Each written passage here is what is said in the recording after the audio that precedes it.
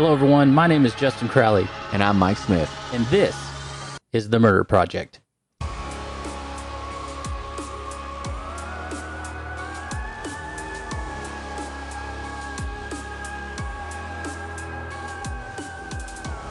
Hello, everyone, and welcome to episode 54 of The Murder Project. This is going to be the debrief episode on the collateral damage, the story of Vicky White and Casey White, and how Vicky helped Casey escape from jail. If you're new to The Murder Project, the debrief is an episode where I sit down with my good friend and former police officer, Mike Smith, to discuss the cases further. In the debrief, we discuss the cases from both sides of the aisle, theories that we might have, and anything that we think needs a second look. The debrief is an unscripted and off-the-cuff commentary about the cases that we are currently covering. The hope of the debrief is to break the cases down further, but in a relaxed environment with the true crime we love, but also some laughter. So, let's get the episode started. How's it going, my man? Mike Smith in the house. Yo, what's up, man? Dude, you know what I forgot? Did you forget the applause? No, I forgot.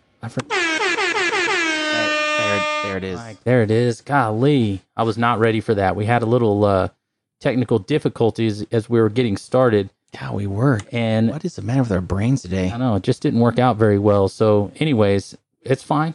Mm-hmm. We're just going to keep rolling. We're just going to keep rolling.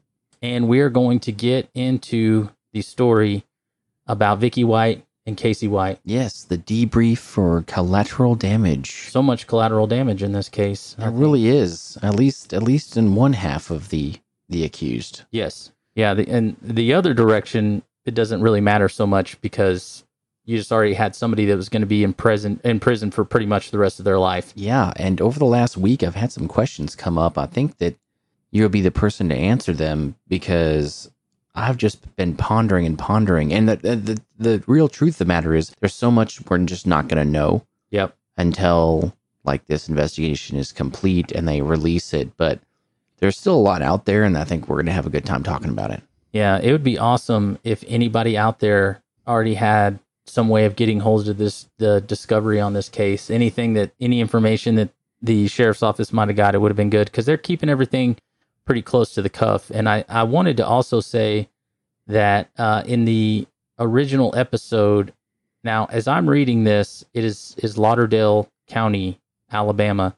But every time that I see an interview with the sheriff or something, he says it so fast, it's making me think that I'm saying it wrong, or I'm not sure. I do know that we have some newer listeners out of Decatur, Alabama, which is not too far away from where this happened. So if you guys got any insight on this story that maybe we can cover later on down the road, because there's going to be more to this story as it keeps unfolding, reach out to us. Contact at themurderproject.com or hit us up on Facebook or Instagram or whatever and let us know. Please do. If there's something that we missed. And also, I think I said in the original one that Vicky was driving the car when they were arrested, but it was Casey. And if I made that error, I do apologize, but we are going to continue. So yeah, lots of different things that are going on in this one, lots of different moving parts, lots of things that had to happen to get us to this place where we're at. That's right. Yeah. And for the most part, it seemed to happen so seamlessly. Yeah. But that's definitely something that I will be asking about shortly. But the first question I want to ask, and it's for a lot of listeners out there, and something that even I used to ponder, and sometimes even I wonder, what exactly is the difference between a prison and a jail? Right, because I think a lot of people when they're speaking of this story, they say that Casey White broke out of prison. Right, yeah. And so there is a difference. It's not a huge difference. There's a distinction when someone's like, he was sentenced to prison time, and then you look and it was like 1 week in county jail. Yeah. That's not going to prison. That's going to the county jail. And so the main difference obviously would be that prisons in general are larger than what a jail facility holding would be, how many inmates, how many beds they have. I would suspect that this area was a smaller facility with probably 150 or less beds, if I just had to guess off the top of my head. The jail that I worked at was around 450. And so your prisons are going to be larger than that most of the time. Also, prisons really look like prisons. When you look at them, it's going to be the huge fences, the razor wire, the gates everywhere, large buildings, things like that. And we're talking about exterior. County jails, for the most part, when they're built, I know that they try as best they can to make them blend into the areas that they're in. Right. So like the jail that I worked at was originally outside of the city limits a pretty good little ways. The city has grown up around that area. It sure has, yeah.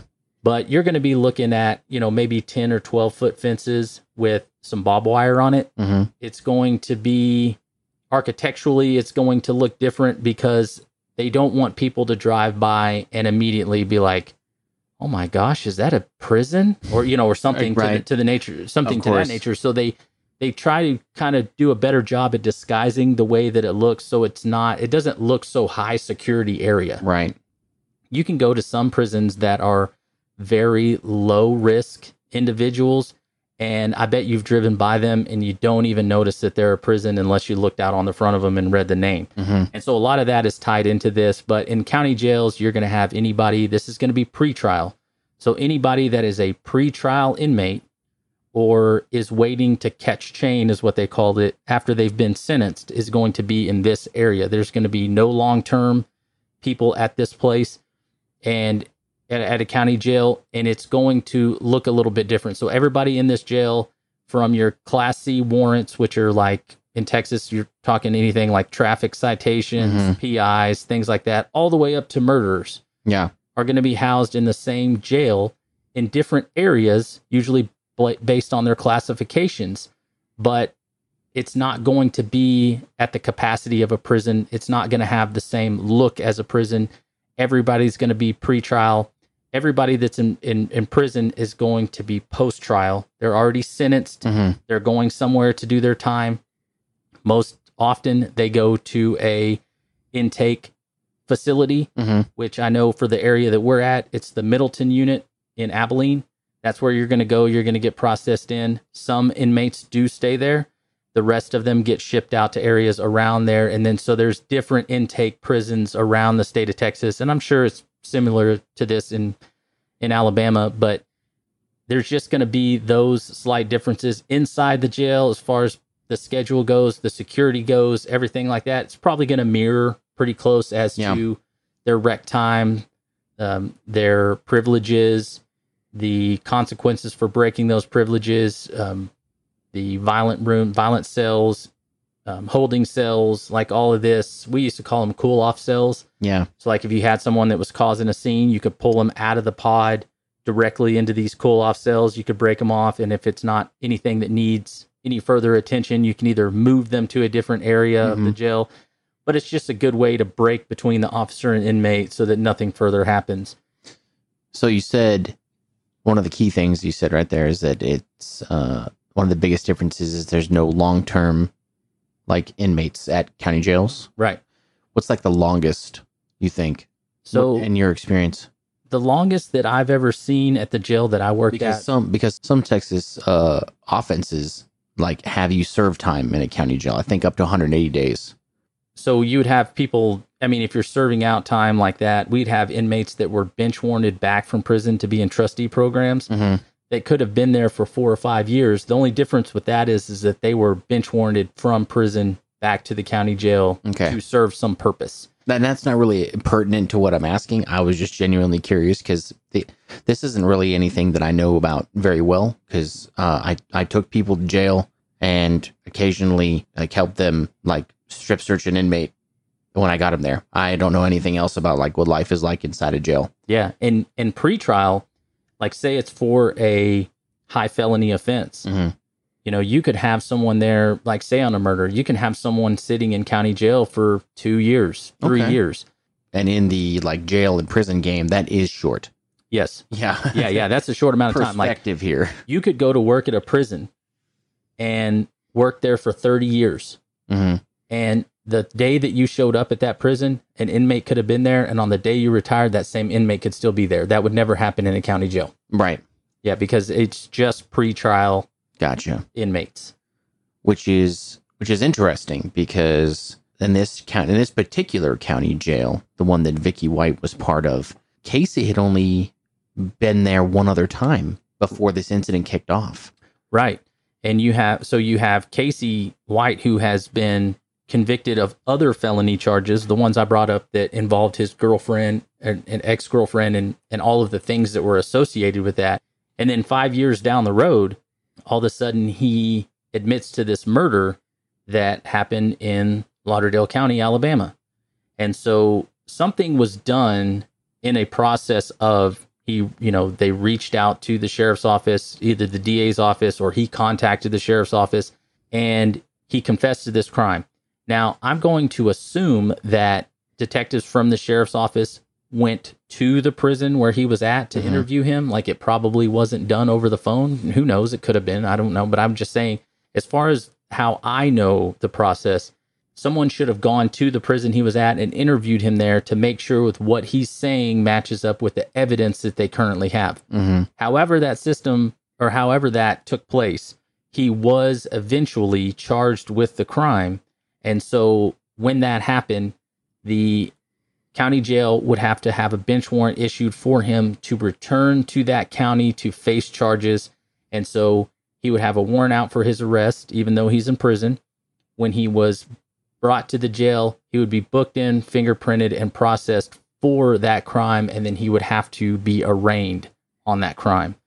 After that, that was kind of what I was saying, is that at the jail I worked at, he probably would have stayed there until he went to trial. But for whatever reason, he was sent back to the prison that he was assigned to for the 75-year charge. And so what you're saying is, yes, so the way that we're looking at it is that the only opportunity that Casey would have had to come in contact with Vicky would be on that first trip. Right. Yeah, that's exactly what I was about to say. Back to the sheriff's office when he was going to be charged with murder and arraigned for this. And then after that, he was sent back. And I would assume that the process of getting him in and out could have been a couple of weeks to a couple of months. Sure. So enough time to make a relationship with somebody if it was there. Yeah. And they clearly did. Yeah. They clearly had started some type of a relationship, because even other people at the jail would comment that he got treated differently. Yeah. He got some special treatments, as they say. Yeah. And that, I realized there's quotation marks around that. But I don't think we know a lot of details about that. And when they say that, they specifically mean special treatment from Vicky White, or is it everyone? I don't know exactly. I know that they said Vicky White, and the way that I looked at it is with her position, right? She could have had influence on other corrections officers in there, and have said, she could have made up a lot of different things. Sure. Saying that, he has to get extra food because of this reason. He has to do this. He has to do that. And as a entry level corrections officer, or maybe a corporal or something like that, in her position, I don't know that you would question what she is saying. Like, she is going to be privy to information that you don't get. Yeah, right. So when it comes down, literally down the line, right, it goes from the top down, and your supervisor calls you and says, hey, we have to do this with this person now. We have to do, when we have med call, we have to do this, or this person gets this. Their diet requires that they do this, so we have to do this now. And that could just be a phone call to the kitchen boss. Right. And then that kitchen boss sends the food in, and then they're like, yo, what's up with this? And they're like, oh, it's some diet that he's supposed to. And then after that, what do you care? Exactly what I was about to say. In this type of work, civil service, any type of service job, you don't really, after a while, you don't really question things. Will you complain about it? Sure. Yeah. Will you talk mess about it with your buddies later? Sure. But you still do it because you were told to do it. Yeah. And especially, I imagine in like a jail, you'd be like, they said this guy gets, an extra bologna sandwich. Yeah. And you're just like, all right, that don't make no sense. Whatever. You just grab it off the tray, you throw it onto his. There you go. You're like, he gets this, plus he gets his regular food, plus he gets an extra bologna sandwich. You're like, for what? Yeah. And they're like, I don't know. This came from the front. You're like, all right, here you go. Yeah, you don't question and it. You give it to him. And then one thing that's very important in law enforcement, which is also in the military, is your chain of command. That's right. So you don't really break chain of command and especially something like this, I don't think an officer would put themselves at risk of, being on anybody's blacklist or getting blackballed or they're. Oh, I was speaking purely from experience. Yeah. Like you might rag on it. You might talk a little mess about it. You might question it in the moment, but you still do the dang thing. Yeah, you're just going to do it. You're going to go along with it. Is it really hurting anybody? No, but is that something that you can notice that later on, like in a situation like this, Bingo. looks pretty suspicious? Now it does. It sure does. And she had so much like authority in there. She was a dedicated civil servant who'd worked at this jail so long. Like how long was it exactly? It was almost, from what I understand, it was almost 20 years. Yeah, almost 20 years. That's so long to work in a jail. Yeah. Or any environment like that. And she was one of the top administrators. Yep. And had and from what we can tell right now, all the respect and authority that position entails. And you had absolutely no reason, nobody would have any reason to doubt what she said. Yeah. And in the first episode, I forgot to mention the chief deputy. Mm-hmm. My apologies to anybody out there that listens to the show that might be or has been a chief deputy. Yeah. So it goes sheriff, the chief deputy, mm-hmm. captain, lieutenants, sergeants, and that could be sergeants, staff sergeants, corporals, lance corporals, anywhere in there, and then your line guys. So when we talk about her position in this jail, like say you had a sheriff, deputy chief, and then I don't know, did you have a director and then an assistant director? But either way, yeah, I realize she's at the top. Yeah, her title's different than like your experience, and definitely different than mine. And that's why I was thinking maybe she was a captain. Yeah. Something with the ranking of maybe a captain mm-hmm. or somewhere around there. Or maybe even higher. Yeah. Because what's her title at the jail? Assistant Director of Corrections. I mean, I think assistant director is right under director. Yeah. And but who's the director? Is right. it the sheriff or the chief? And that's the thing. I'm like, I don't know, but I know she's at the top. Right, exactly. I know that when she's walking down the hall, people are like, get out of her way. Yeah. I mean, you're going to do the things that she says. I know that, like you said, she had a good reputation in the jail with the district attorney's office, with the judges, with anybody that she came in contact with. I did see a video of a former employee that mm-hmm. worked at the sheriff's office that I think had been dismissed mm-hmm. from the sheriff's office that had a few negative things to say about her. But my takeaway in that is that if you're doing a job for as long as she did in the position that she had, you're going to have people, subordinates that don't like you. Oh, easily, yeah. You're going to have coworkers that you don't like. You're going to have supervisors that you don't like. And it's going to be the same no matter what. So they found a guy that did not have a good opinion about her. Good deal. Yeah. But the majority of the people that they talked to were like, what in the world happened here? That's my understanding as well. And we cannot believe that out of all the people that we know, she was the last person we ever thought would do something like this. And it always is. Yep. And so I kind of want to talk about how we think that this could have come about. And we touched on it a little bit when you brought up the fact that Casey had only been taken to this jail one other time. That's right. Yeah. And you mentioned it could have been days, weeks, maybe even a month.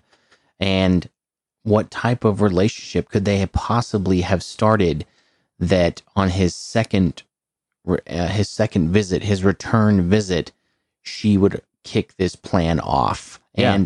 And this plan is executed so well, at least in the first half. First part of it's pretty good. You cannot believe this, how smoothly it was done. She required it was flawless. Yeah.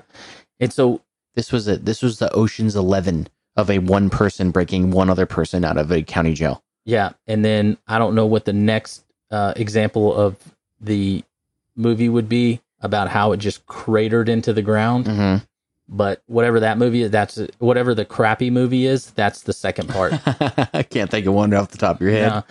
But we have to look at the fact that Casey had only been brought to this jail one time.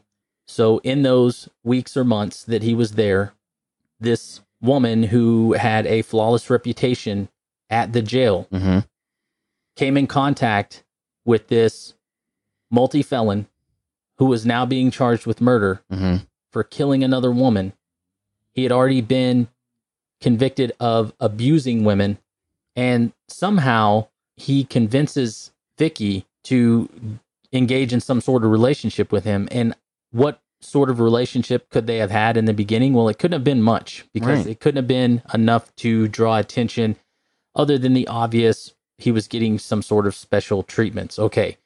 But if he was there for that short amount of time and then he went back to prison, it is known that they communicated with each other after he went back to prison. And I kind of wanted to go through how I thought that might have been possible. Yeah, please do. How would one do that? So once Vicky knows where Casey is being housed at, which she would, the prison that he was being housed at, it would be easy to get the address to that facility and then start writing him letters. It would be easy for him to somehow have gotten a hold of her phone number, and she could have put money on his books using a different name. And depending on what the prison's commissary system and phone system is, some require you to use, most require you to use credit cards. You can buy phone cards. Some make you actually enter all your information in. Some, it's easy as just going up and dropping off money at the location and saying this money goes on this person's books, and then there's no trail that leads back to you. But if they're in a system where nothing is verified as far as money transactions and things of that nature, then she could have used a different name to make it to where he could buy phone cards, or she could have put money on his books so that he can get them without it coming back to her by using a different name if they didn't verify. And you got to talk about the whole entire prison system, everybody that's in the prison system. Anybody can get money put on their books for commissary or other different reasons from anybody.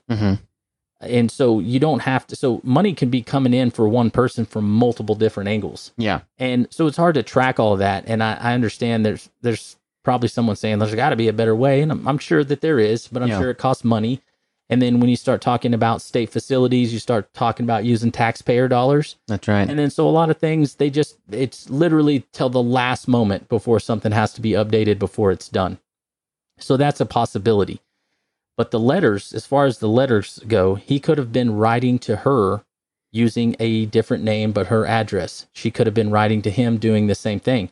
For all we know, she could have just been using her name, because if you're someone who's screening all of the mail that comes in, you're looking for any sort of suspicious activity or someone who's trying to smuggle contraband into the facility. Right. If it's just a regular letter and you open it up and it just says, "Hey, baby, I miss you so much. Things are going good down here. We got a new dog. Boom, it's on to the next one." Yeah. They're not wasting any more time in those areas. So if it's something that is very unassuming, it's going through. Yeah. They don't have time to read every single letter that comes through. Now, Casey would be someone who is, I think a lot of people would look at as different, right? He's got these felony charges. He's got these murder charges. Yeah. He's got all this stuff. He's a high risk inmate.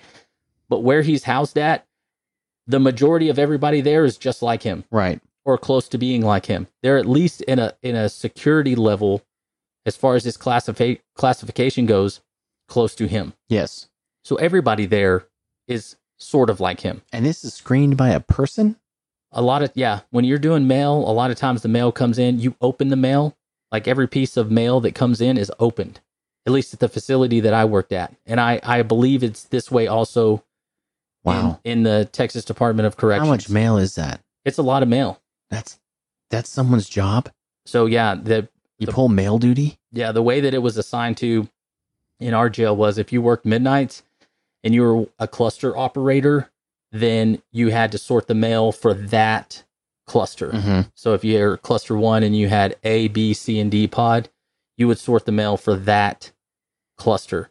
And then the midnight officers have to make their rounds, but there's not a whole lot of activity going on. So some take crews out to go cleaning, some hang back. You can have help doing that, but all the mail's open and all the mail's gone through.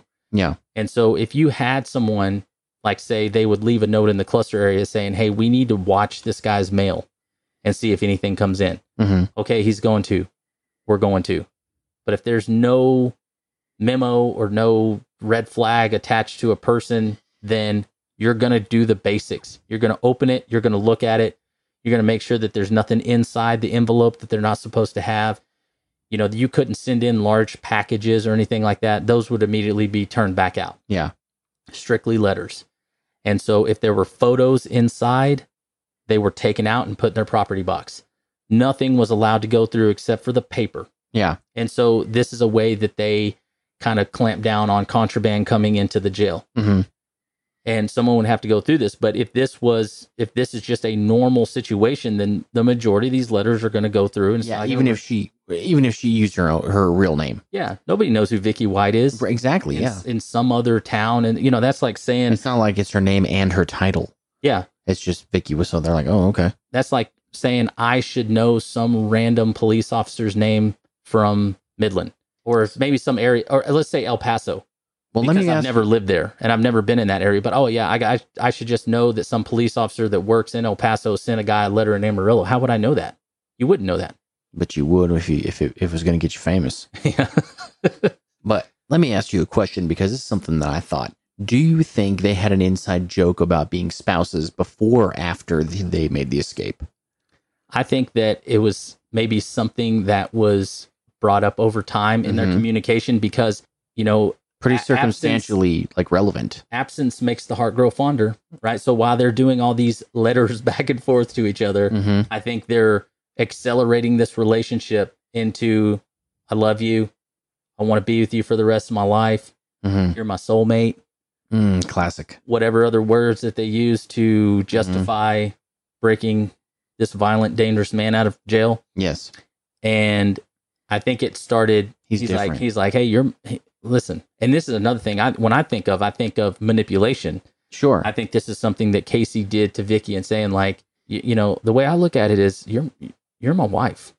Like, we're together. We're going to get married. Yeah, because we can honestly say both of our last names is White. It already goes together. Nothing has to change literally from that point. The only thing they're missing is a piece of paper, which she could have gotten after she retired from the jail. This is not going to be any sort of activity that is permitted while she works there.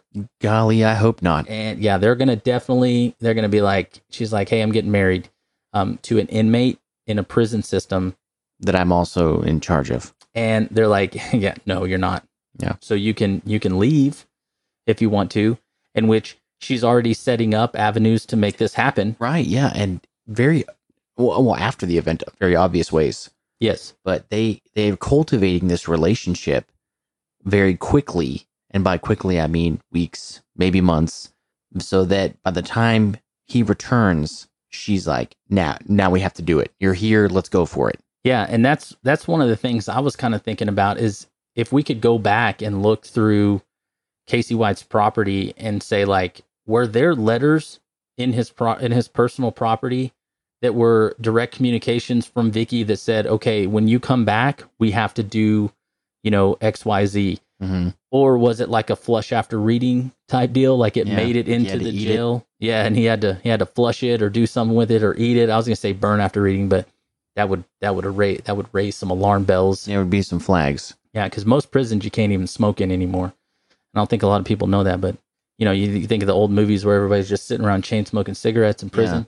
Yeah. I probably would too, but just cranking steel and chain smoking cigarettes. Yeah, can't do that anymore in most places. And so, were there communications that laid this plan out specifically, or was this something that Vicky hatched entirely on her own and filled him in whenever he came back?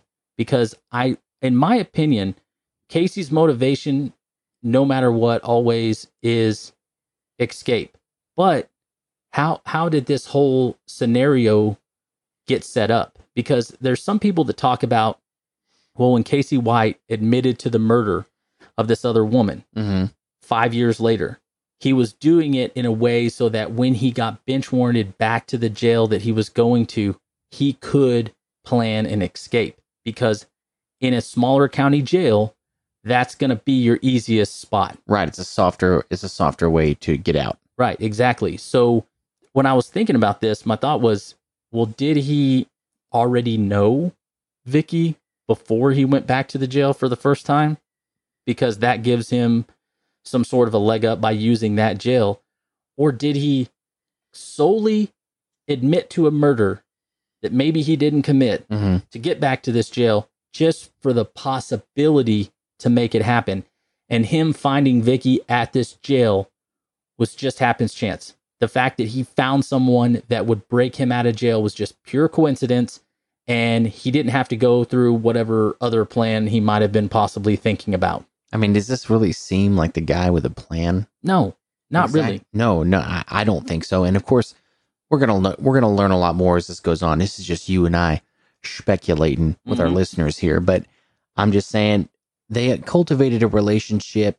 It doesn't make sense to me because she had absolutely nothing to. She had everything to lose. I meant to say, yeah, everything to lose. Her career, which she flushed down the toilet. Sold her home. Yep. And not only that, but a lot of people say, well, not really so much her career, but she retired from the sheriff's office. And then my rebuttal to that is her retirement paperwork was in. Her last day at the sheriff's office was the day that she helped Casey escape, but the paperwork processing had not completed. Yeah, she wasn't done. So the day that she became a felon, she lost her retirement. That's correct. Yeah, I could tell you that anybody in any type of civil service would tell you that. This is the wheels of government turn very slowly. Yeah. Just because you drop a retirement packet. I know guys in the military that dropped their retirement packet and still had to serve like a year, 9 months, 9 months, 6 months. Yeah. This isn't something that gets done quickly. So her plan, that was probably the worst part of it, was that she was like, I'll be done. Drop my retirement packet. I'll be out. They're just going to go ahead and say, peace out, sister. And I can sail off into the sunset. No. She could have very well have completed her last day at the sheriff's office. But the paperwork process and the retirement process and going through with like Texas, like jails in Texas, most are under the retirement system of Texas. You got to wait for all that paperwork to clear before you're officially retired. Right. And they're going to start paying out. Yeah. Maybe she didn't know that either, because I know there's some people that may not. But if she didn't know that, then she made a huge mistake by doing this all simultaneously. And I also think that she was probably thinking to herself, like, I have to do it while I'm still working at the jail. I was just about to say that. You beat me by 5 seconds. She couldn't have pulled this off if she was already retired. Right. She had to still be in uniform, still be in her position to pull this off. Maybe she was hoping that by then they'd be... Actually, you know what? My brain can't get there, because by then, even if they made it out of the country, hang on, we'll get there. Yeah. That they still would have known it was her. Her retirement would be a no-go anyway. Yeah, So and even if this has to be the worst part of her plan. Yeah. The excuse she makes to take custody of him and leave the jail was perfect. Nobody questioned it at all. In fact, like you said in episode 1, nobody began to question it until too much time had gone by and it became sussy baka, as the kids say. And that's when people are like, wait, where are these dudes? Who's with them? They're like, Vicky White is. And they're like, by herself? This seems weird. Oh, wait, it's all weird. Yeah, everything is weird, because even if you got into a situation where the sheriff's office thought that she left and did this under some sort of duress, all of her retirement packet would have been frozen. Anyways, it's not like they'd have been like, man, Vicky has been missing for 2 months. They're like, it's weird because someone's making withdrawals out of her account. Like, that doesn't happen. No. So maybe she did know. Maybe now that we're talking about this, maybe she did know. And also her retirement package was also collateral damage in this whole deal. And she was like, hey, we've got over 100 G's in tow because I sold my house and I got rid of some stuff. I've had to buy some supplies. I had to buy this piece of crap Ford Edge, but we got some leftover cash. We just got to make that good for our initial escape, and then we can figure out what we want to do from there. I just remembered a question I really wanted to ask. So you said the second in command of the jail you worked at was called the chief deputy or deputy chief? Yeah. How strange would it be to you if you were working in the jail and he came and grabbed a prisoner to go take them to go do any type of out of jail tests? It would have been odd. Right. Would have been very strange. Yeah, I can't see how I would see that. That'd be like the XO of a military brigade coming down and being like, hey, I need to grab this private, go shopping. Yeah, or your chief or assistant chief out running traffic. on I-40 and you're like, wait, what number was that? Who just made a traffic stop? Yeah. So one of the things I was thinking about was because this was smaller, maybe her duties did include certain things when she needed to help out. But I can tell you that when I saw the chief inside the secured area of the jail, not up an admin, I'm like, ooh, somebody's in trouble. That's right. Something happened, or he's got to talk to us about something that's serious because he has a chain of command under him that handle those things. Right. Not that they're lazy. No, that's not what I'm saying. It's because their duties are outside of the facility because they have people in positions to run the jail. But if I saw the chief or the sheriff in the jail, you're like, ooh, man, that ain't good. So now a captain, you're going to see them, and I would see our captain cruising around doing some things. Lieutenants for sure. Corporals and sergeants are assigned in the jail, so there's nothing out of the ordinary for that. But you're right. Seeing someone in her position at the jail I worked at, it would have been very strange if he would have walked into the booking room and been like, hey, get inmate so-and-so. I got to take him to a psych evaluation. You're like, really? Like, are we short? And also by herself. Right.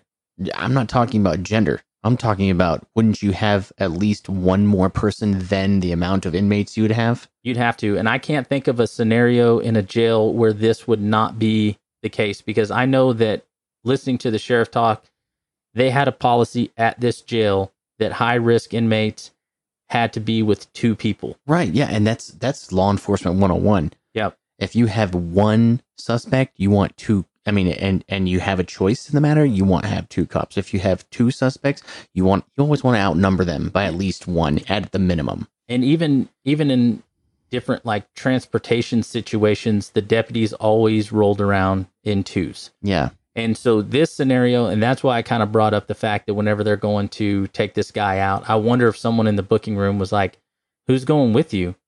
And she's like, oh, Douglas is, or just something. And they're like, oh, okay. Maybe they didn't see him, or maybe they're thinking because of her position, they ain't asking. Yeah, it's implied. Yeah, like maybe Vicky knows the rules. Exactly, yeah, but obviously that isn't what happened, and I'm sure in hindsight, a lot of people are like, ooh, yeah.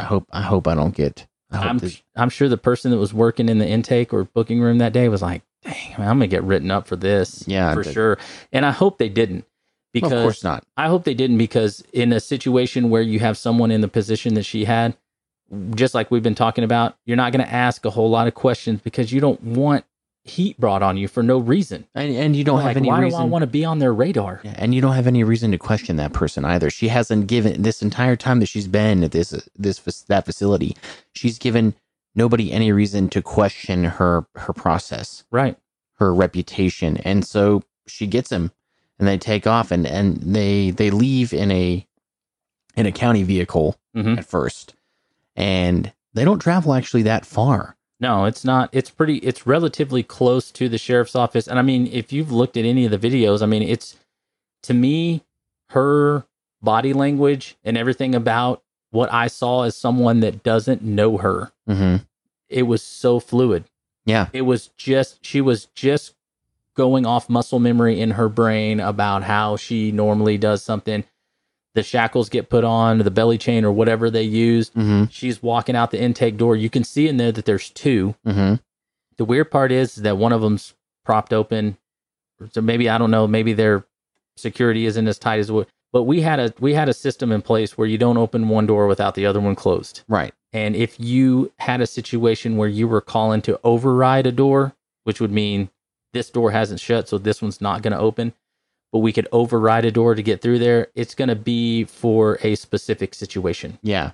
For some time. Not just walking some dude out to go to a psych evaluation. But either way, they don't make it they don't go very far before they change vehicles. And that's into the 2007 Ford Edge. Right. The one that she purchased under an alias. Exactly. And I wish, man, I don't know if she might have bought something different. I mean, not only was it a Ford Edge, but it was also burnt orange. And an 07. Yeah.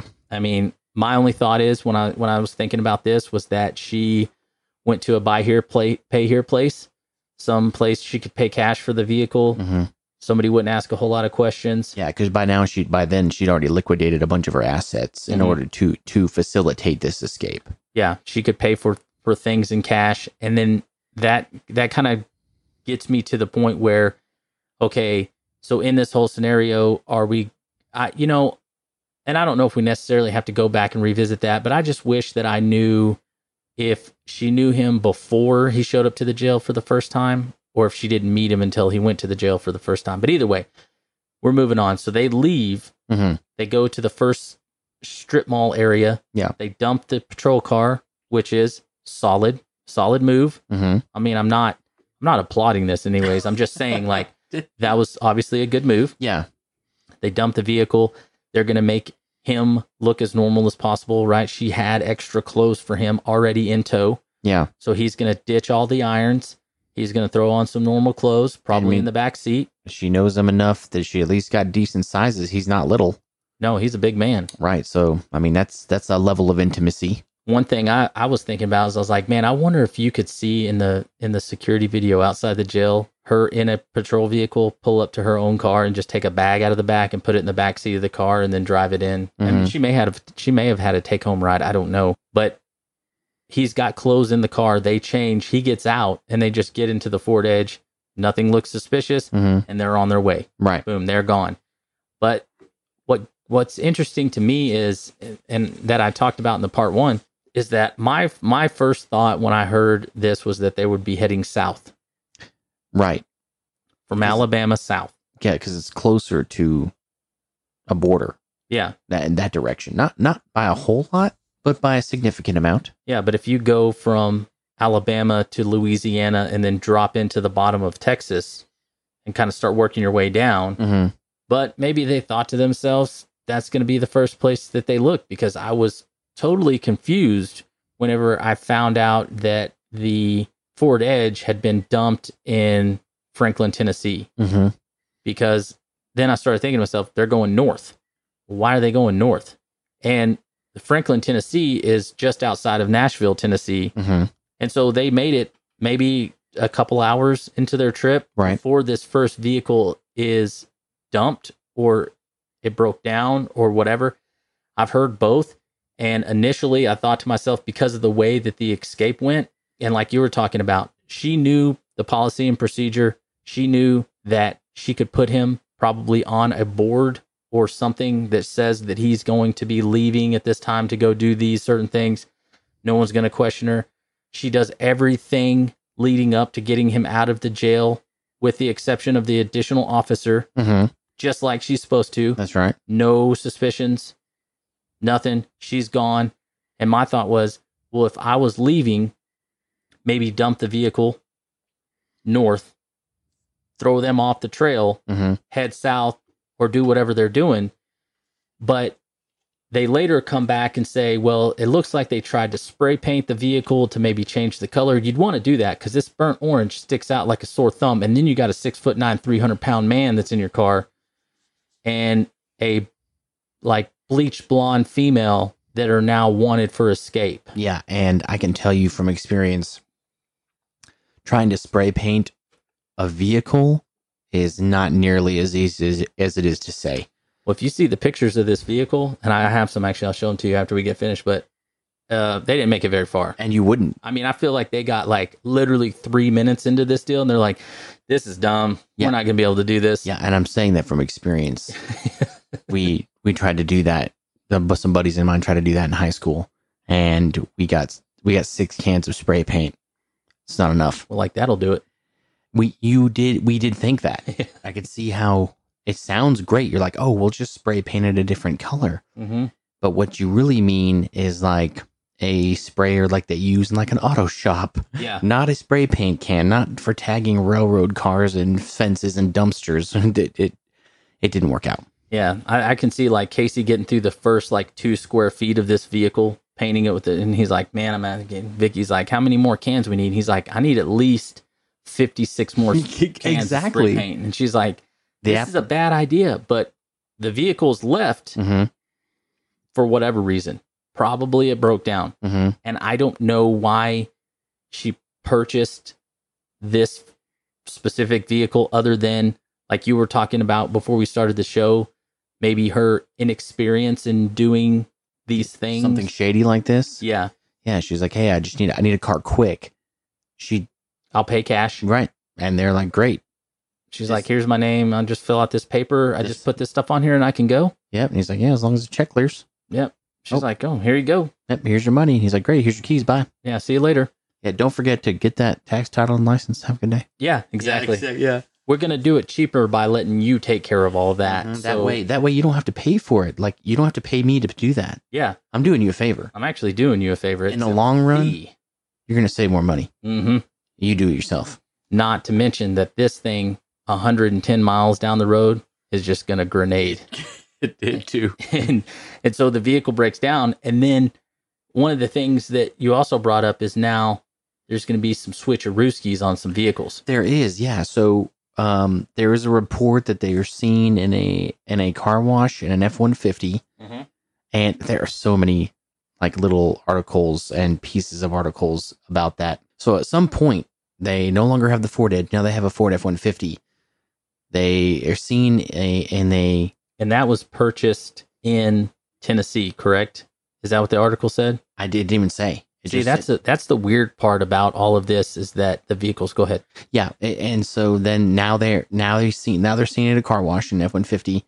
Then they go back to the hotel and they leave and they're in a Cadillac. Yeah. So whether there's money being moved around or like people doing like straight up like cash deals for these cars, there's 3 different vehicles. Until about 20 minutes before we sat down to record, I only knew of 2. Right. So this is still pretty new information to me. Is it probably somebody out there who has a much better idea? More than likely. And please let us know. But I only knew about the Ford Edge and the Cadillac. I did not know about the pickup. Yeah, I'd heard that Casey was spotted at a car wash in the F-150, and then later on they're in this pursuit in the Cadillac, and that's where I was like, wait, we missed a step somewhere. Mm-hmm. And I think it's totally possible that they got to the area of town, or area that they were in. They got on something like Facebook Marketplace or something like that, found a vehicle that they could get. They go up to somebody and they're like, how much do you want for it? And he's like, $5,000 cash or whatever. And we also have to think at this time, like vehicle inflation's super high. Yeah. So, $10,000 for something. And she's like, okay, here's the cash. This person hands her the title to the vehicle because that's the only way you could do that. Because or she could have bought it and they'd be like, well, the bank still has the title. And she's like, oh, we can worry about that later, and just burns off. Knowing that it doesn't matter. I mean, it is, we do know that some effort is being put in to maintain what anonymity they think they still have because they paid a homeless man to get them their motel. That's right. Yeah. So, I mean, they paid him $100, and that man who was just a homeless man trying to make $100, they ended up arresting him on like warrants or paraphernalia or something like that. Where I was like, oh man, this guy can't catch a break. He's also some collateral damage in this. He's sitting in county. Did he get Did he get himself like a burger, like a 40 before he went back to jail? Man, I hope so. That's 100. I hope he spent that $100 up before he went back in. Got him some scratchers. Yep. Oh yeah, man. Turn that $100 to $110. Mm-hmm. Exactly. But they are trying to do these things, and they're buying multiple vehicles. At this point, they have 3 right that they have, and so this also goes into my thought process of what is the purpose for having the F-150 and then the Cadillac. Okay, we already know that the Ford Edge broke down. Mm-hmm. It's dumped. The crazy thing about that is it sits in an impound yard for a week before anybody makes the connection. That's wild. Now, I don't know how much information is getting out to different areas. I'm not saying that this was an oversight. I'm just saying that it was not found or noticed for over a week. I'm going to go ahead and say right now, I'm going to call it Claire. Yeah. It always is. Yep. And they purchased the F-150, right? And then so now they've made it to Evansville, Indiana, mm-hmm. right? They're staying in the motel, but they also have the Cadillac. So it's like, okay, was the Cadillac in case the F-150 was burned, or was the F-150 always going to be another burner? Mm-hmm. Because they're trying to, and you would need to do something like that. Have you ever seen the movie Casino? Oh, yeah. Oh, yeah. So when Joe Pesci, Joe Pesci is trying to get over to have that meeting, and he changes vehicles like 3 times in the parking garages and all the stuff when he's Yeah. that's how I kind of figured they might have been thinking. Like, we could drive this vehicle, we got to do this, we got to do that. When in actuality, let's rewind. How long since they had left did it take for them to notice that nobody was there, that he wasn't coming back? Till they start putting all this together. Hours. Yeah. Hours. By the time that they noticed Casey was missing, they could have already been past Evansville, Indiana. Right. That's the direction that they were going. Mm-hmm. And so in my thought is, okay, well, where could they have been going from Evansville, Indiana? Well, if you go from Evansville, Indiana, 7 hours, you're in Detroit, Michigan. And then from there, it's easier to get across the border.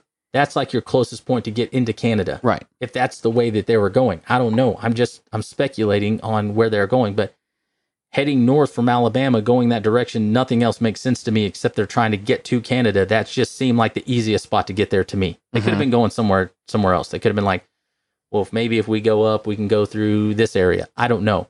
I'm pointing out Detroit, Michigan, because that would have been the closest spot for them to try to get across in a way that they wouldn't have to maybe go through a checkpoint. Maybe. And this is us fully realizing we don't know where they were going or what their plan was. Personally, I don't believe there was one after a certain point. But yeah, it was just shacking up in a motel. Yeah, and we're implying that their plan was to get out of the United States of America, which would have been the quickest way to do that would be going through Detroit. But we actually have no idea. Yeah, we don't know. We just know they ended up in Evansville. Yeah, and using that theory, by the time that they noticed that Casey was missing and they started looking for him, they could have been over halfway, or at least halfway to Detroit using this theory. By the time they started putting the puzzle pieces together, they could have already been across the border. That's right. But that is not what happened at all. That's not what happened. In fact, a week and a half would go by. And they're found 4 hours away from their starting point. So they probably hit Evansville on day 2? Yeah, maybe 2 or 3, depending on... 2 or 3. I mean, they were having car trouble. Yeah, depending on how long it took them to find a vehicle where the edge was dumped. Mm-hmm. So let's just say they got to hang around for another day, maybe 2 days, but then they're gone. Or they should have been. Because they should have been, for sure. In Franklin, Tennessee, they're a whole lot closer to where they left from. Mm-hmm. And my thought is that if you could make it into Nashville, it feels like to me you could blend easier on an outskirts motel. Mm-hmm. And you can hide there. But you can't stay there. Nashville's a great town. Yeah, you can't stay there in that area, though. You're going to have to keep moving. And they didn't. The furthest point they made it was Evansville, Indiana. Mm-hmm. So in 11 days, they went 4 hours drive time. And multiple vehicles. 3 vehicles. Can't imagine how much fast food. Paid a homeless man to get a hotel. And I'm just saying, without saying too much, something had to keep him occupied in that hotel room for a week and a half. Yeah, because you think it was a free Wi-Fi? Absolutely. Yeah. It's the free Wi-Fi and HBO. I mean, that gets everybody. Yeah, I'm not looking for either of those. But the crazy thing is that in 11 days, yeah, this is as far as they get. It's like they just ran out of ideas, or maybe they ran out of like money on it. I mean, it's just, I don't see how they could have went through, say $100,000 buying the vehicles and staying in motel rooms and eating fast food and doing other, but 4 hours away. Yeah. That's as far as they made it. That's why we say, like, the plan to get Casey out of jail was great. Yeah. Vicky had a good plan, because I figure that with her knowledge of this, even if the idea was Casey's, she had to execute everything else. And she did. And she did it. She got him out of jail, and nobody even thought twice about it. They did not think about it until they were like, yeah, it's like 5:30. Yeah, where they at? Why have they not come back, or whatever time it was? But they did not notice until that point. And at that point, they had a window. Mm-hmm. They had a window to get him out. She has probably her phone with her, or at least a burner or something that they could keep up with, maybe social media. They could look into the news. They could watch the news at a hotel. They can do something. But there would have been nothing on television or social media for hours after they left because they didn't even know he was gone. I mean, I know I joked about it earlier, but they were there. That's a long time to stay at a hotel anyway. That's going to raise a lot of suspicion, even for hotel or motel owners who have people that do this frequently. Mm-hmm.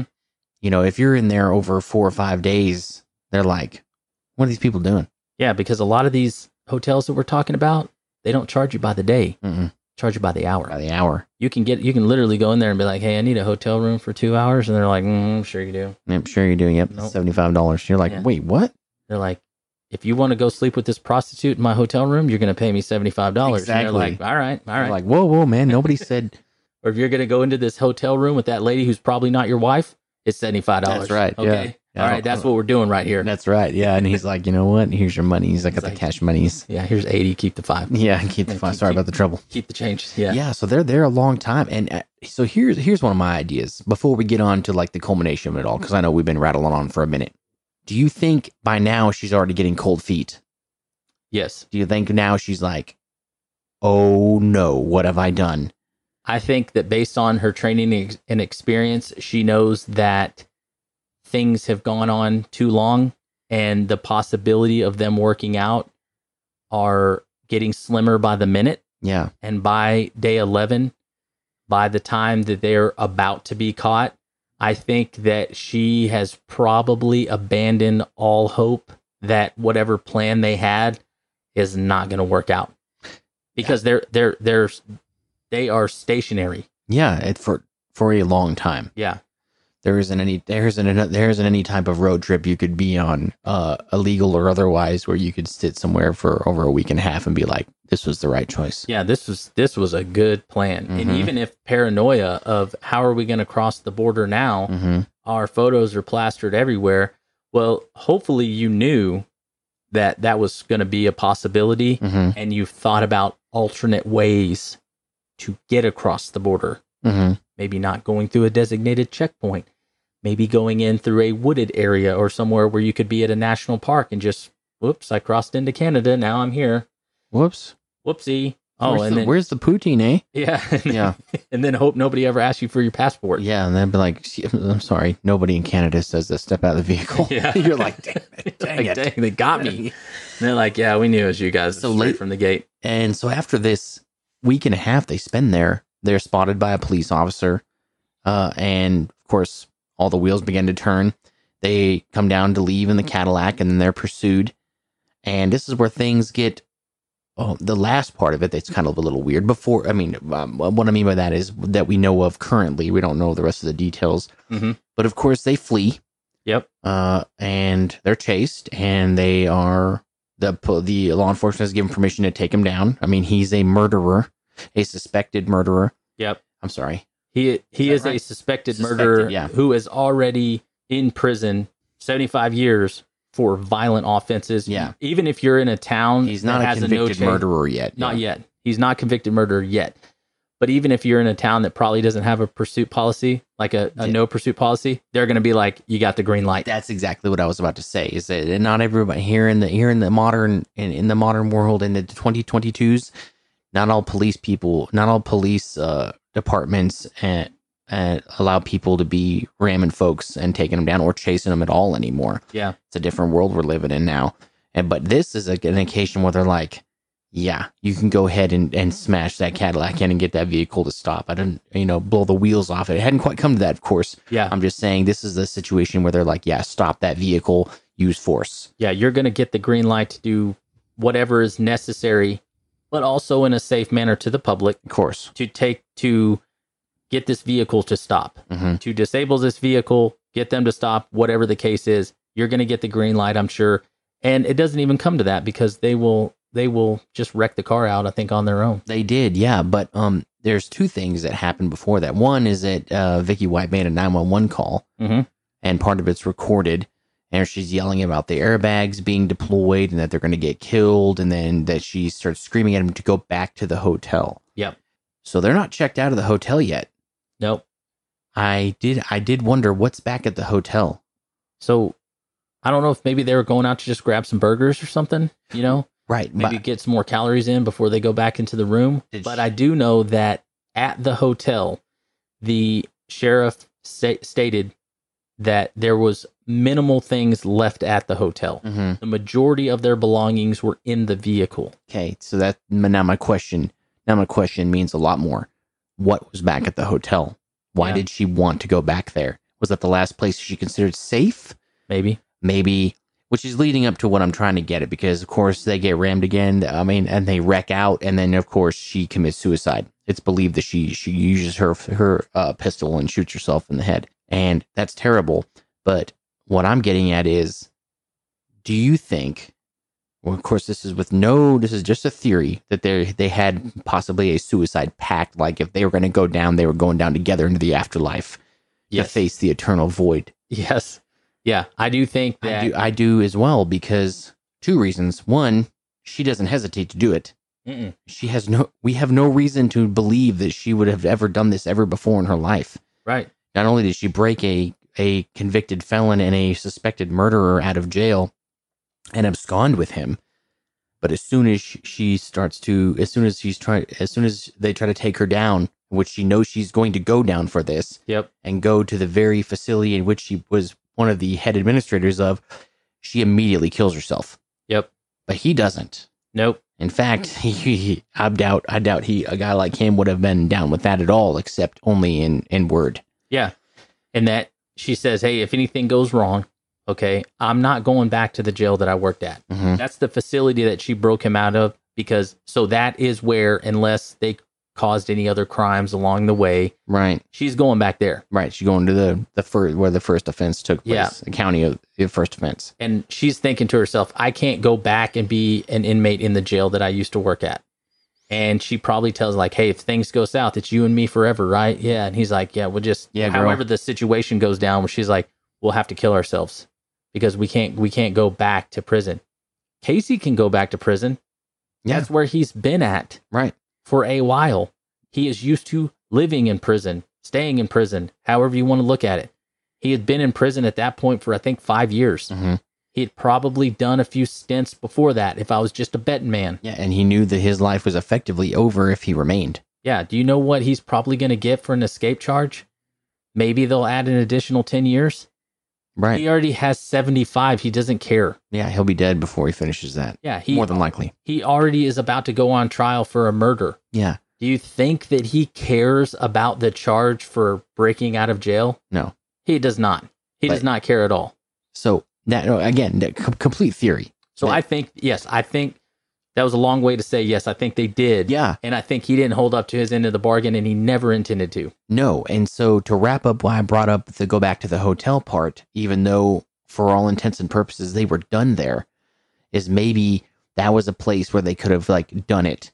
Yeah. Together. They could have barricaded themselves and controlled the situation enough that they could do this. And anybody in true crime could have come to this conclusion. There's probably people that are going to listen to this and think exactly what I'm thinking. But they wreck out. They are now caught. Effectively, in her mind, she's like, I'm caught. Yeah. This car is the end of the road right here. Right. Yeah. She's like, I'm going to peace out. And he's like, oh man, y'all help me. My wife shot herself. He's like, he hears the gunshot. He looks over and goes, that is unfortunate. Yeah. And then he sticks his hands out of the car and he's like, hey guys, I'm right here. She shot her. I didn't do it. She shot herself. Is my wife okay? Calls her his wife. Yeah. So bizarre. 11 days. Mm-hmm. Literally in contact with each other. Mm-hmm. Is my wife okay? Supposedly you just watched her shoot herself in the head with a firearm. Yeah. She's not going to be okay. Nobody said Casey White is a smart person. That has not been brought up since. But he's already calling her his wife. This is a faster love story than Romeo and Juliet's. Mm-hmm. That's 3 days. Yeah, that's true. It's true. And she ends up, because I think that when you were talking about, did she already come to the conclusion that things weren't going to pan out? Mm-hmm. I think this is when the process has already started and she's got it in her mind one way or the other, whether it's, she has not discussed this with Casey, and she's like, if we get busted, I'm killing myself because I'm not going to prison. Mm-hmm. I'm not going to make it. I'm almost 60 years old, and I'm not going to prison for the rest of my life. Yeah. Which she probably wouldn't have. Nah. I think she could have gone to prison. She would have gone to prison. Yeah. Not as long as maybe the average person based on her previous employment, or you could have got a judge that was like not I gotta make it. Yeah, I'm making an example out of you. I'm thinking she, at 6 years old, she did 12 to 15. Maybe. Yeah. Maybe less. Paroled at 75. But she's like, we ain't doing that. Right, yeah. So, I mean, again, that's totally me just making a theory because she didn't hesitate. And to me, that is some type of mental preparation. Just because... One thing I did notice about her... so sudden. Yeah, one thing I did notice about her when they pulled her out of the vehicle is that she was not wearing shoes. So did they think they were already spotted and they went to make an escape in the Cadillac when they left the hotel? Yeah, that one of the things I was thinking of was it a intended trip that she was not either expecting to get out of the vehicle, they were returning soon, or did she have to flee so quickly that she wasn't even able to put her shoes on because the vehicle was already loaded for the most part? Were they about to go on a trip? He's like, hey, it rolled, right? Yeah. Do what? Did the vehicle roll? It rolled onto its side. Maybe, I mean, there's also a chance she was wearing flip-flops. She could have been wearing some flops. Maybe some, slip-on footwear. It rolled onto her side because when they pulled her out of the vehicle, like she was in the... I don't think she fell over in... It looked like she was still in a seated position in the seat she was in, and they pulled her out the window from there. Gotcha. And so, I don't know, but I thought that was when they pulled her out the front. I was like, first thing I thought was, because I've seen things like this in my mind. Like in my mind, I was just thinking to myself, I was like, she didn't have any shoes on. Yeah. And I didn't, and I wondered why. That is bizarre. Yeah. But I mean, there's several explanations. Left in a hurry. Yeah. Had on slip-on footwear, anything like that. But of course, we're going to know a lot more in the coming months, maybe longer, and maybe we'll get some answers to some of these questions that we have. But that was just my theory, is that they were like, hey, if we get caught, we're going out. Yeah. We're going out together. She's like, you're already doomed. Yeah. In the prison system. And I will be then as well. And I don't want to do that. I just want to face the eternal void with you. Yeah. You're so special because we share a last name. Mm-hmm. And the thing is that she did not want to go to prison. Mm-hmm. He was already comfortable with being in prison. Yeah. Now, do you want to be in prison? No. No, of course not. So you're going to try to get out. But that's why I say that when you look at the collateral damage with this, when you look at, like we've both already said, he has nothing to lose. Right. She has everything to lose. When he said, is my wife okay? Did he maybe have some feelings for her? Possibly. Mm-hmm. She was the way to get him out of jail. Look, I just spent a couple years in prison. He'd have had feelings for a microwaved cantaloupe. Yes. And also, he found a good, like when I first started working in the jail, one of my jail training officers, a guy that I worked with, he brought me a story to read, and it was called Downing a Duck. Mm-hmm. And the thing that he pushed to me is that everything always starts small. Mm-hmm. Someone is not going to ask you to break them out of jail. What they're going to do is they're going to make a relationship with you somehow. They're going to try to gain a little bit of your trust. And if you work in a direct supervision jail where you're around inmates all the time, things like this can happen. Oh yeah. You have to learn to make a separation, and you have to learn to see when they're crossing the line. And you can say, you're crossing the line. But what they're going to do is they're going to try to make some sort of relationship with you. They are going to, when people started asking me personal questions about my life, that's when I told them they crossed the line. Mm-hmm. I'm like, listen, my life's not a secret, but we're not friends. That's right. We're not friends. You're in here. I have a job. You're an inmate. It's nothing personal. I don't want you to take it that way. I'm not trying to be rude to you or mean to you. But what you have to understand is that we're not friends. That's right. We're not going to be friends. Yeah. Maybe somewhere down the road, our paths cross, something like that. Crazy situations. We see each other at church. Who knows? Mm-hmm. Right now, we ain't friends. That's right. Because they are going to do things that I have seen personally. Mm-hmm. They are going to build this relationship with you. They're going to say, man, times are hard. Man, I don't have any money.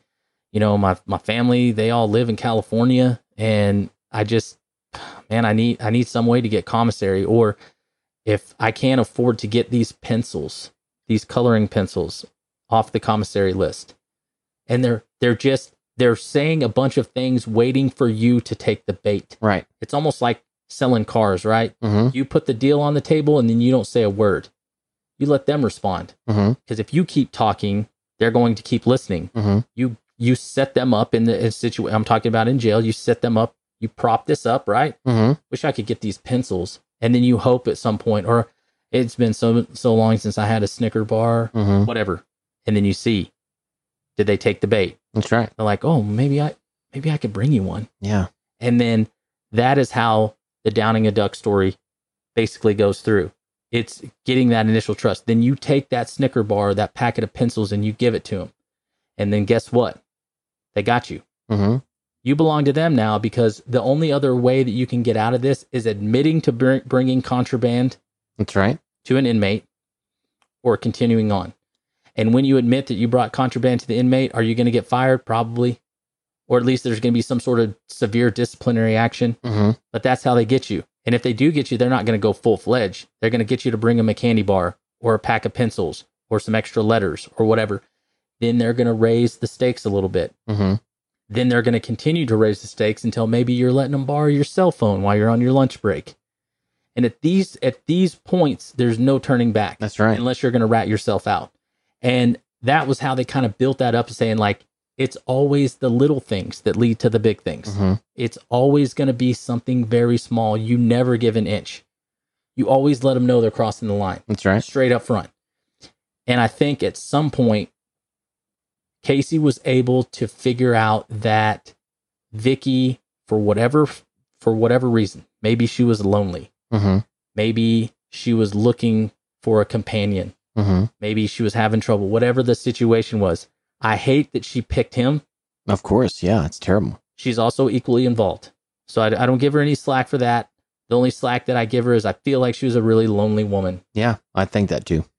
And he pitched something up and she took it. That's right. And then here we are. I mean, she was looking at the end of her career coming up. Mm-hmm. I don't mean because she dropped her retirement packet. I meant that sometime in the future she was going to, not because she was going to break him out of jail. Yeah. And